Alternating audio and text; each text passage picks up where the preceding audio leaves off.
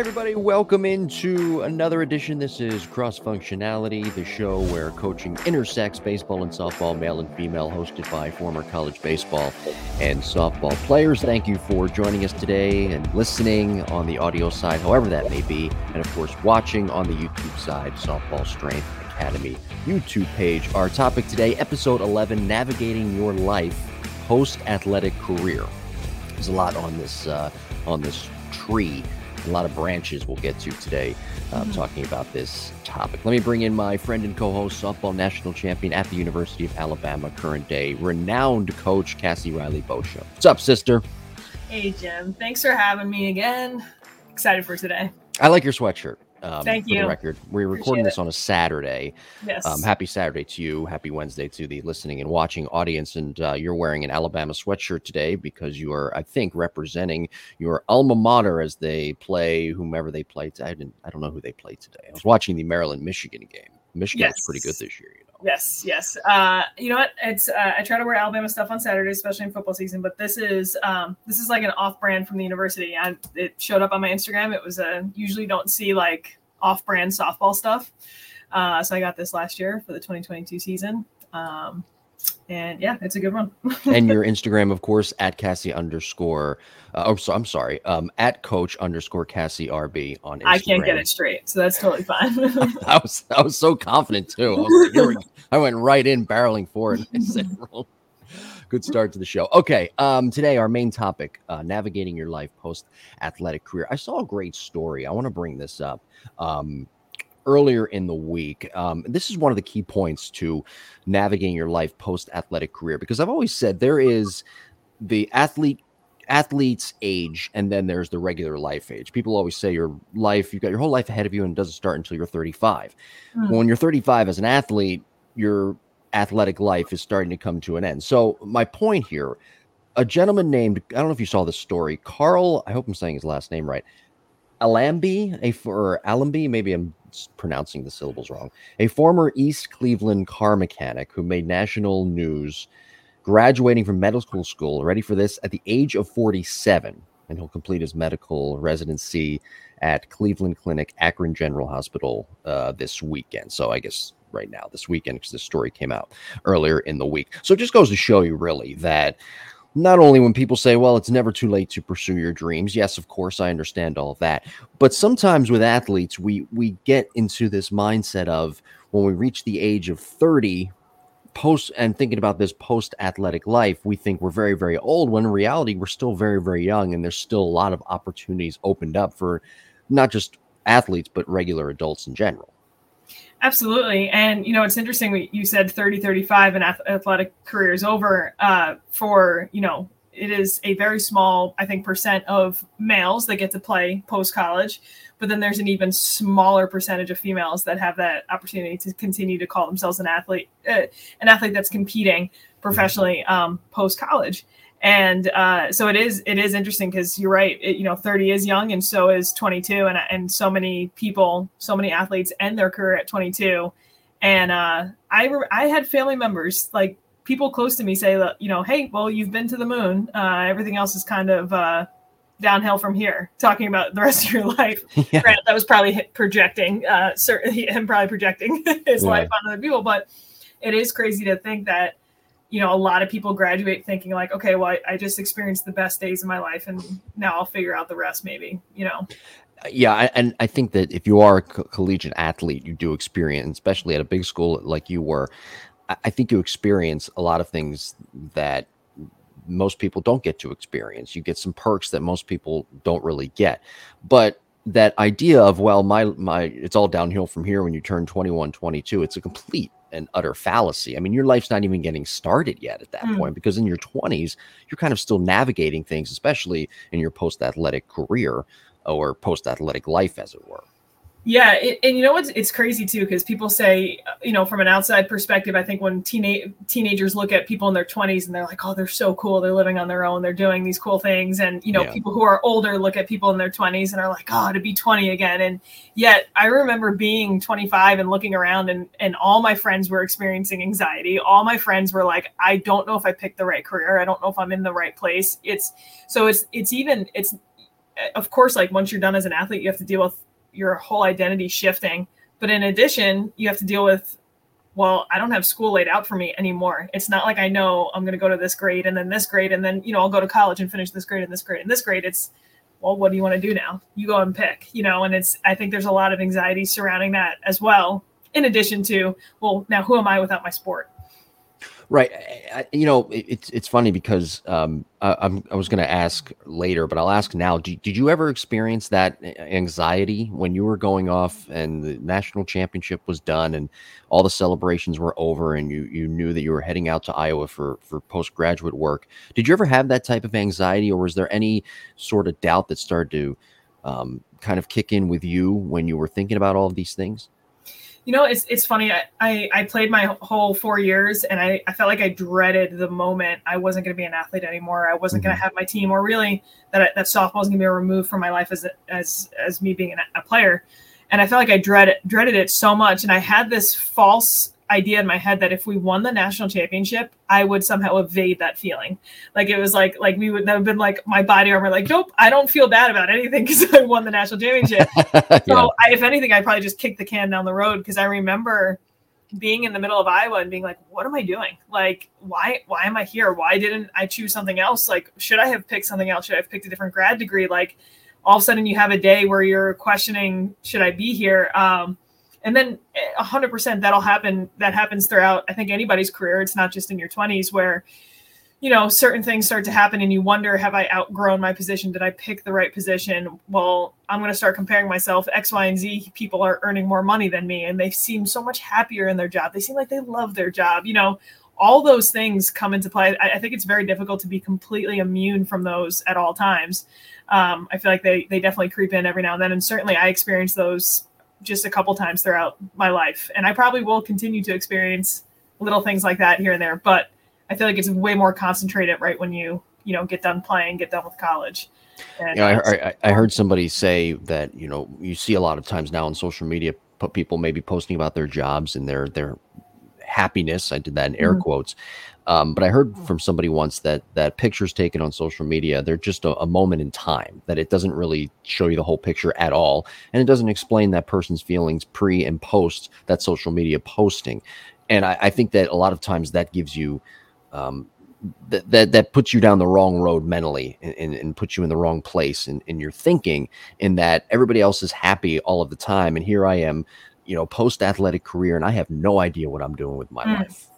Yeah. They say comparison is the thief of joy, right? And that what allows us to compare better than social media, and so that's certainly and maybe I'm being like hyper aware of how my peers were feeling, because Instagram and Snapchat and everything, TikTok became or still is becoming prevalent, but especially like right when I graduated was basically Instagram's taking off. And I feel like that was the first time people could really be like, oh, wait a second, so-and-so played at Florida and is now doing X, Y, and Z internship. Like, where did we miss that? Like something as silly as that all of a sudden that thought crosses your mind, and it doesn't feel good. It's not a good feeling to question what you're doing and where you're at.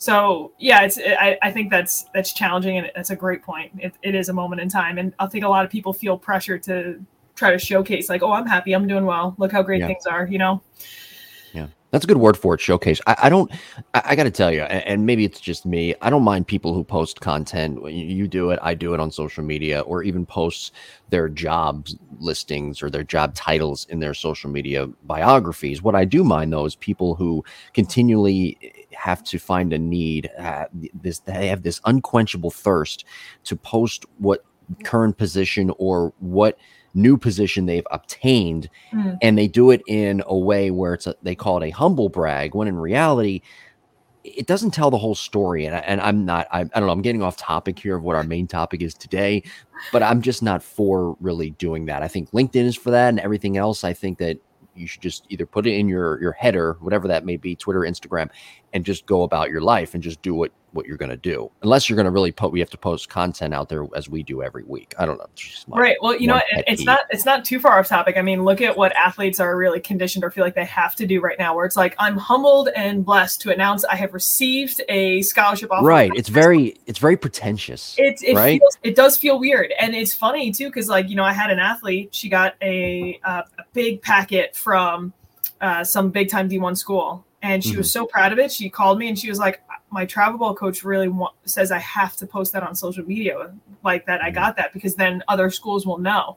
And she felt so uncomfortable with it, but she felt so cornered into, well, this is just how things are. And this is just how you have to do things in order to get recruited. But yeah, it is interesting. It's like this very, I don't know if it's like this like quick sense of dopamine, like, oh, I feel good about myself in the short term, but right. I feel like if you were having a face-to-face conversation with someone and you got to be like, yeah, I'm getting recruited by all these schools, or I got this job promotion, and then you see the reaction of the person on the other side that is like, oh, good for you. Like maybe that would be better feedback to say, maybe I shouldn't word it that way. Like they don't get any feedback on when those postings happen. So, well, and I bring this up because I mentioned to you about the Phillies having the hitting coordinator job open in their player development system.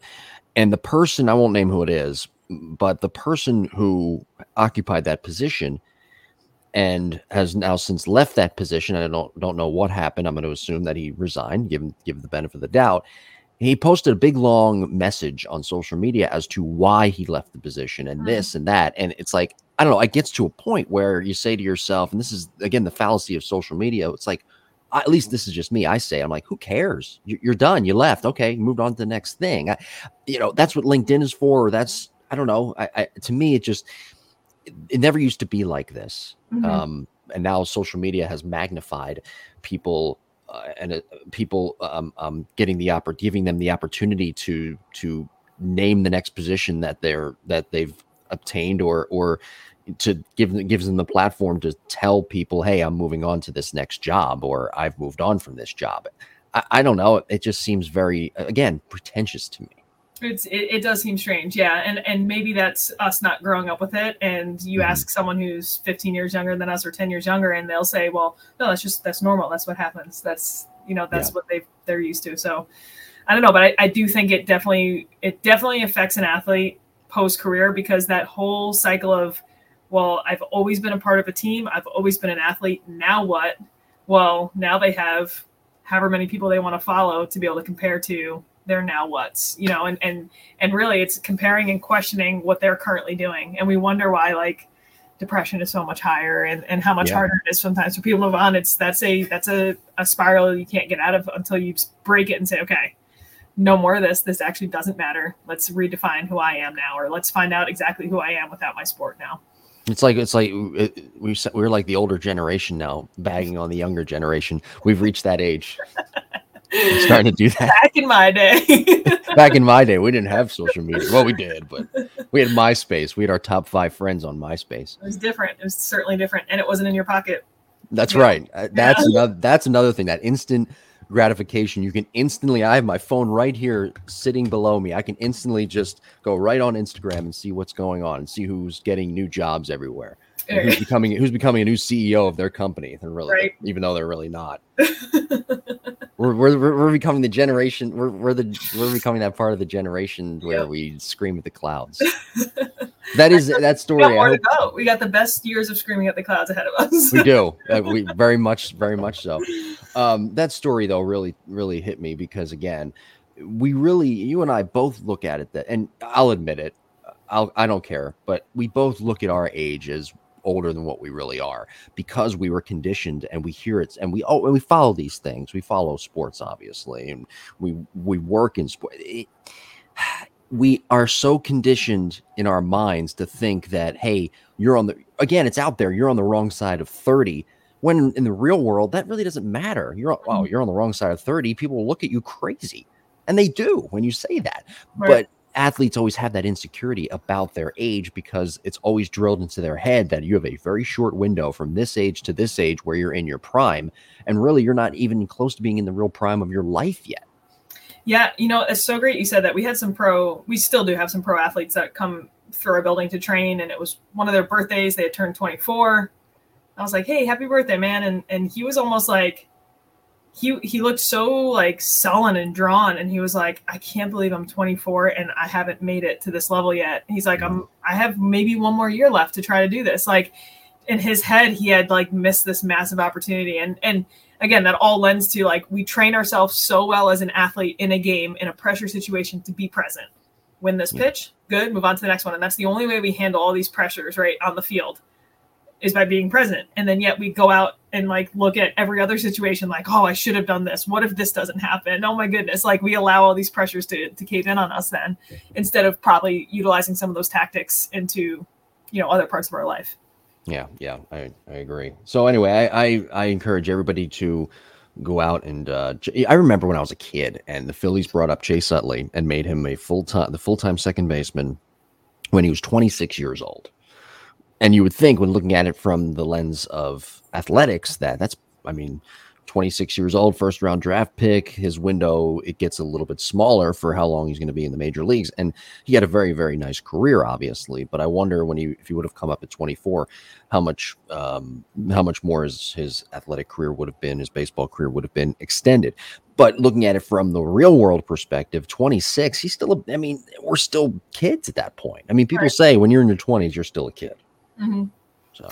Yeah, no, I don't disagree. And you know what, maybe that is something that's scientifically looking at a male versus a female too. A female's body, as I think the female's body starts around like 21, starting to like hormone shifts change a little bit more. Mm-hmm. So the ability for the body to recover, it starts to, or like even produce power, like your body's essentially prepping you for like baby time, right? And it's sure. Your hormone shifts so massively that it makes it even more difficult sometimes for a female to play a little bit longer or have that much demand on their body. So, and again, I've mentioned there's not a professional outlet really for softball. There's some potential opportunities here and there, but it is very well known that like you have until the age of 22.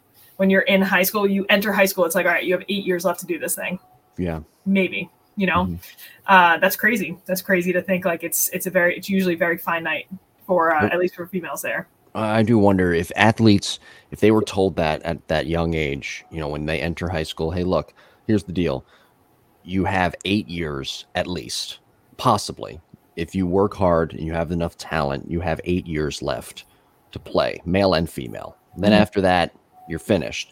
Wonder if that shift to that mindset. And I'm not for when coaches say you're not going to be a professional athlete or none of you are going to be professional athletes. I think that's bullshit. I think you saying that to your students as a coach is projecting. I think it's the wrong thing to say. But I think there needs to be, if you're going to say to somebody or encourage them to reach their athletic peak, and if they want to play professionally, I think there needs to be that disclaimer in there where but this is how many years you do have left guaranteed if you work hard and you have the talent. You have those 8 years from the time you're 14 to when you reach the end of college at 22, whether you go D1, D2, or D3.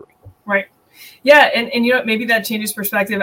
I knew the end of Alabama was going to be the end of my career. And that was freeing in a lot of ways too. I didn't have this like bone on the end of a string, like dragging me along. And I don't know, it allows you to pour everything you have, almost more so, right? Like, it's like, okay, my body doesn't feel like great. No big deal. I only have 2 years left to do this. I'm feeling a little stressed. No big deal. I only have 1 year left to do this. I only have 3 months left to do this. I knew, and in a ways, I don't think that's a burden. I think that was like a very big blessing that we knew this was coming to an end, and this was going to be the highest level that we could play. Because even if we did play pro, it probably wouldn't come close to mattering as much as what was going on in college. Right. And financially, it wouldn't have been. Yeah. Right. Even like financially, like even purposeful wise, like you have someone who's like, yeah, we won the pro championship, which is, I'm not taking anything away from that, but that's a 4-team tournament that gets played like over the course of a couple months where everybody comes and watches the World Series. And, that's become a much bigger deal. So besides the Olympics, which at the time softball wasn't in the Olympics when we played it, I don't know what else you could win that would be bigger than the World Series, Yeah. And again, it sets a date for when things are ending. So then you can really set up your post life. And again, somebody like, say, we bring this guy up all the time, Tom Brady, he is pretty much set that, hey, this is his last season. It gives him the opportunity mentally and also in the physical world, to set up what he's going to do post-career. And that's where I think athletes get in trouble in the beginning in their post-athletic life. We'll get to that in just a second. I do want to promote our social media. I'm at Jim Tara. Cassie is at Coach_CassieRB on Instagram, at Coach CassieRB on Twitter. Email us to jimbopodcast21@gmail.com. Episode 11, Navigating Your Life Post-Athletic Career. But I think that's a huge part of it too, knowing when that, we've said this before on the program, knowing when that end date comes and knowing that, hey, okay, this is when it's happening. Now I can set things up for myself, even if it's something small like your physical fitness or staying in shape, your workout programs of how to stay in shape, things like that. Every little thing can now fall into place for you in a crazy, hectic world when you're post-athletic career and you're at that phase. Yeah. You know what? It's funny because I definitely viewed it as like this, it was this big bad thing that was happening, the end of my softball career. I always viewed it as a negative, but in the same breath, there's a lot of positives. And funny enough, my parents, they gave me a jar when I graduated, and it was tiny little pieces of paper of 101 things to look forward to in life after softball. And they had been working on it for almost a year to just every time they thought of something like, oh, you can go skiing again, not worried about getting hurt. And, you know, you don't have to miss family engagements, communions and graduations and birthday parties and whatever else because you have softball. Like there are really cool aspects of your life after your sport. It just becomes very difficult to realize that all at once because it does take some time. How did you navigate your friendships, relationships? How did you navigate all of that post-athletic career? Because, you know, when you're in college and you're playing a sport, you're very much shut off from a lot of things that are going on the outside with frat parties, sorority parties, the rush week, all of that kind of stuff. And you have your teammates, certainly. But once this all comes to an end, how did you navigate your friendships and building relationships with people? That's so funny you said that. It didn't hit me until I was sitting in my first class at Northern Iowa that I didn't really make any friends. I had a lot of acquaintances, I would say, at Alabama, but my true friends were my teammates. Sure. And then I think back to high school, and again, I had acquaintances, but my true friends were my teammates. And so now I'm sitting there and I'm like, when have I ever learned how to make a friend? Like, it was just like this shocking realization that like, I didn't know how to make friends. You question your social skills. What do people talk about besides softball? Like, you know, right. It's just sitting in class. I'm the same way with baseball. And sometimes even to this day, sometimes I even do that. What do people talk about if it's not baseball? Oh, I don't know. The NFL, gym, college football. It's very funny. Well, even in my profession, I still am around sports so much. And you know, I'll go to a wedding and I'll be sitting at a table with people and I'll look and I'll be like, what do you talk about? Like, what's this? What's this coming up? So it is interesting. It was very, I think that, again, that took time. And that was a little bit of a lonely feeling to realize, well, my best friends, the people I spent, basically people I call my family. And 10 years later, I still have almost every teammate coming to my wedding in a couple months. We still see each other at least once or twice a year. It's still such an important friendship, but we live thousands of miles apart. You know, it's not like someone you're going to go have dinner with on a Tuesday night. So that was different to navigate. That was certainly something to learn how to do. Yeah. I remember my first job in professional baseball. The first friend I made was the groundskeeper. And the reason that I made that we clicked and we hit it off so easily was because he played college baseball like myself. So it's almost like, and I told my mom this, and she's like, you know, you baseball people, you seem to just find each other, right? Baseball, softball people, you guys just seem to find each other. So it never really, that bond of playing those two sports never really goes away. You always just seem to find each other and seem to have, if not the most in common, the most things you can always talk about. Because there's always that nucleus subject you can talk about, which is baseball or softball. My business partner, baseball. Yeah, it is funny. It's true. And you know, and maybe any sport kind of falls into that category, but in particular, like maybe I'm just biased, but like it seems like anybody who plays baseball can talk about baseball all day long. And anyone who plays softball like this. I know. Yeah. I could talk about it all day long from the time I wake up to, yeah. It's, you know, there's that old saying out there where they said, you know, you spend so long trying. What's that? No, I don't know the saying. There's that saying out there, and I don't even know the saying. You spend so much of your life gripping a baseball. Okay, this is what it is. but really the baseball is gripping you. Ah, That's the saying. very nice. Yeah, yeah. But I've interacted with professional wrestlers before. Long story. I'm sure I'll tell that some other time. But every time that I've interacted or have been around professional wrestlers, they seem to just kind of gravitate towards each other, and they're telling stories back and forth to one another, and they're just kind of communicating to one another, and they have a way of doing it.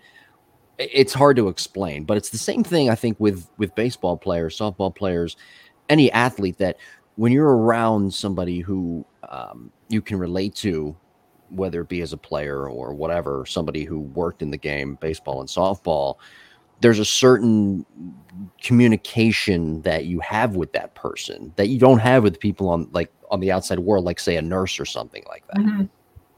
Yeah, no, and it's not that you can't find stuff to relate on. Obviously, it's, but it's almost like I remember feeling sad one time sitting in that classroom in Iowa, trying to bring something up and just realizing these might not be my people, and that it's okay. But like, you go so long with just being surrounded by that comfort zone of being a part of a team. And I do think every year you get done with your sport, you probably mourn something different each year. And I do feel like that first year I was just mourning not having a team. And in actuality, you always have a team in either your family or you might have pockets, but it's probably also why, look at how many former athletes go and join CrossFit and love that tribe and love that camaraderie. Like, we're trying to seek that comfort zone of people that we can relate to, and it's to be 22 and realize this is the first time probably since I was 8 that I didn't have it. That's a good part of your life where it's not there, Yeah, it's a great comparison to a lot of athletes. They join CrossFit gyms, or they go to the gym, they go work out because they still need that competition. Let me ask you, when you were in Iowa, who did you rely on socially? Who did you rely? Who was on your team, as it were, that you could reach out to when you were feeling these moments of loneliness? So you're gonna laugh probably, but I had 2 professors with families. They had young kids that were playing softball, and I had missed my my family back home. So see, softballs, baseball, they always seem to interject themselves. So these professors opened their home to me. They were having me over for dinner if they ever had something as simple as pumpkin carving, whatever it was. But in actuality, I had missed my cousins, I missed my family, and this was a perfect segue. And then Coach Murphy at Alabama, his mom lived in the area and went to church every Sunday. So I had my 80-something-year-old best friend at church. But again, I was, she loves the game of softball. She loves obviously her son, and we would chat about that a lot too. So it was very different than 18 to 22-year-old girls that I was used to hanging out with, but it was, they were just little pockets of my family. And then everyone in that grad program that went to UNI during that time period is uber successful right now and is in a really good pocket in their career and their life. And so I probably didn't realize it at the time, but just how cool it was to just see those guys in class and work with them on projects was very neat. So how did you, of course, with the scheduling, that when you were still playing, you had the summer where you get ready for the fall, and then you have fall ball, and you have these lifts. There's a lot of things that really get sprung out of whack when you are done your athletic career. How did you align everything from your fitness standpoint to just your overall scheduling, because you didn't have these softball obligations anymore? You weren't going into a clubhouse anymore. You weren't going to fall practices. You weren't going to winter or morning workouts. So how did you get everything in line to where it needed to be personally in your life in general? For sure. I think people learn a lot about themselves.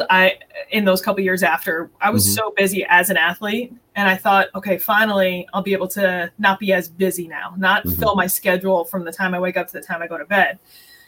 And I tried that for a little bit, and then I realized how much I craved that. And anytime in my life, I think I've gotten too busy and I'll take things away. I'm like, nope, I want it back. I want some semblance back. But I realized how much I liked waking up early and working out, even though I used to be like, oh, I can't wait to not do this anymore. When I was a player, I would still wake up. I'd still work out.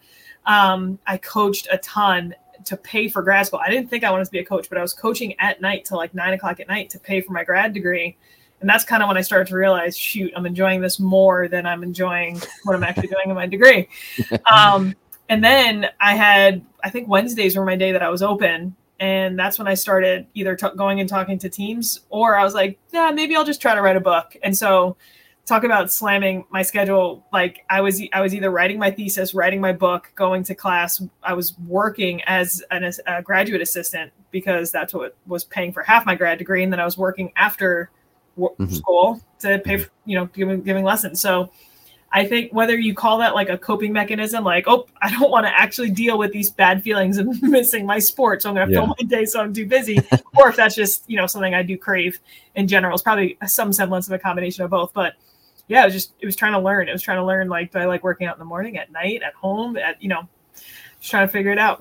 Did you ever go through that abyss, that unknown of, okay, what's next year? Because there is no more softball and I don't know what I'm doing with my life. Did you ever go through that?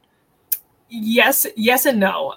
How did you cope with it? Yeah, so I definitely went through it, but I didn't go through it and have a panic about it either. I think some people go through it and it really hits them.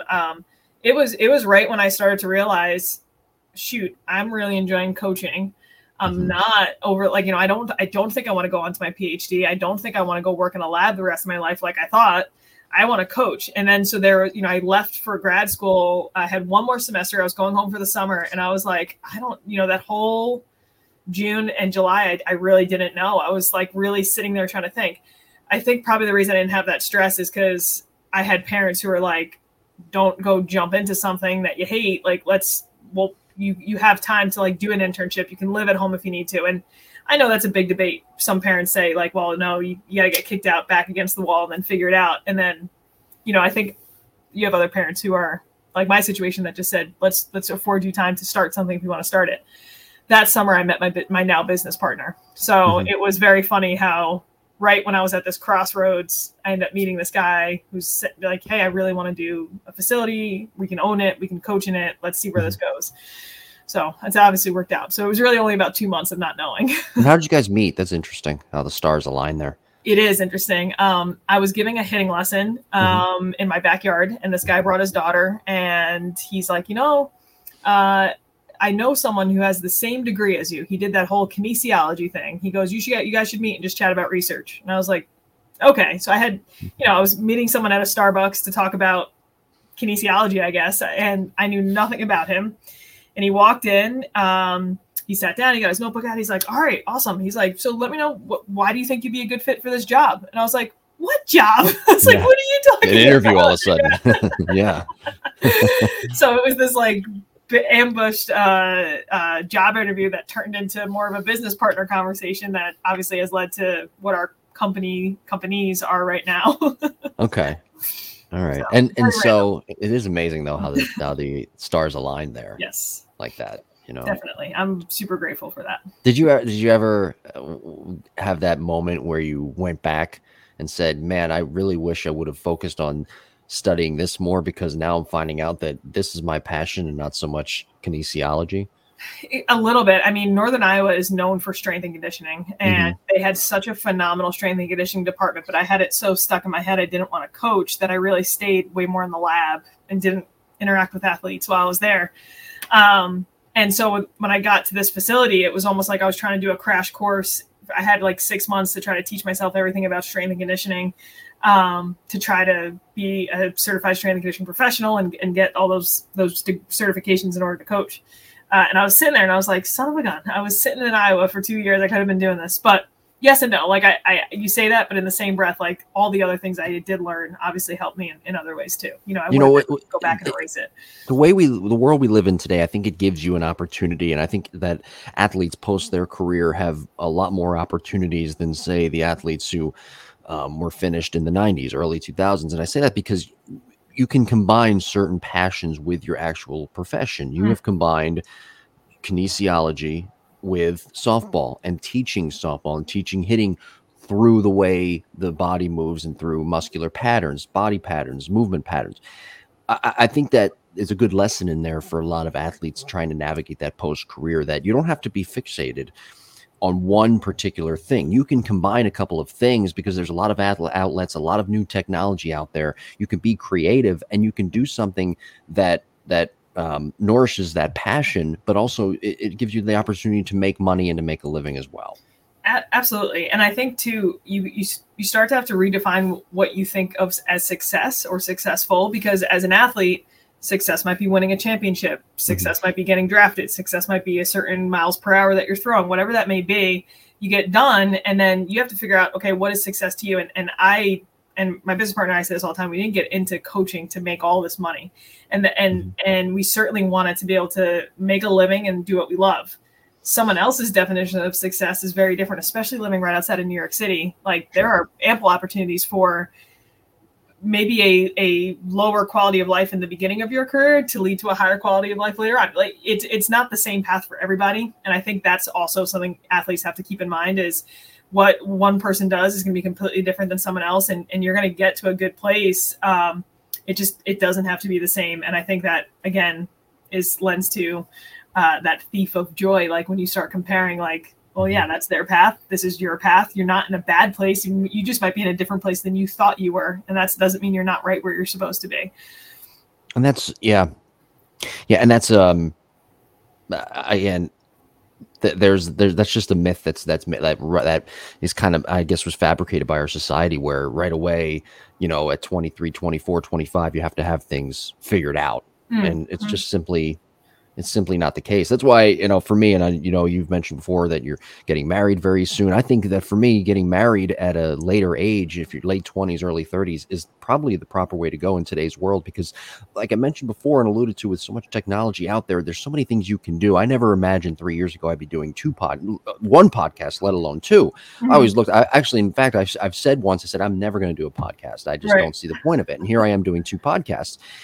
So that's why, to me personally, that I think that athletes post their career, they have to, between ages 22 to 25, have to realize that you're still very young and there's still time to figure things out and still have a little bit of fun and to expand your network and to understand that there's a lot of other things out there that you can do now that you didn't get a chance to do when you were so dedicated to your sport. So true.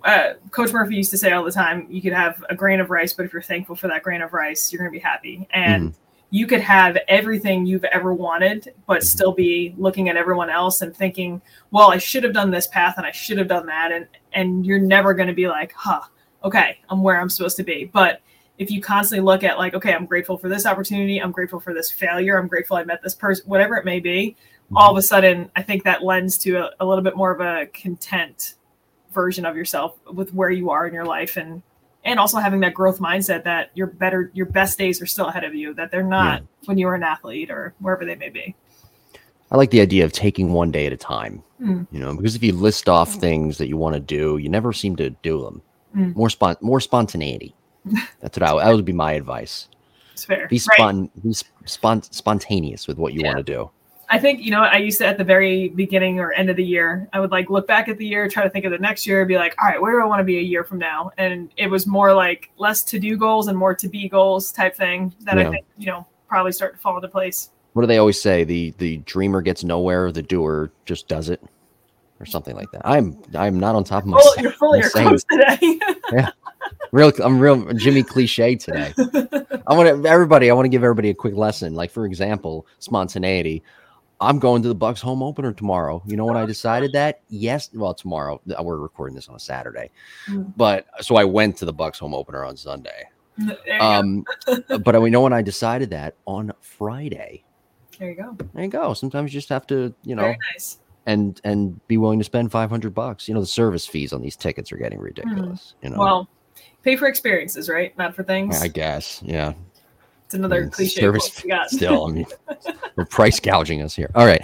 Next week, episode 12, we're going to get into some hitting stuff next week. Talking about keeping a hitting journal. By the way, I was talking with somebody earlier in the week about this. They asked my opinion. Why? I don't know. But they asked my opinion on what my favorite drills were for hitting. And I told them I'm pretty simple. I like front toss. I like off-center front toss, working on the inner half and the outer half of the plate. But I'm also old school, and I like to go on the field. And I like to take batting practice on the field to get some training, some visualization training.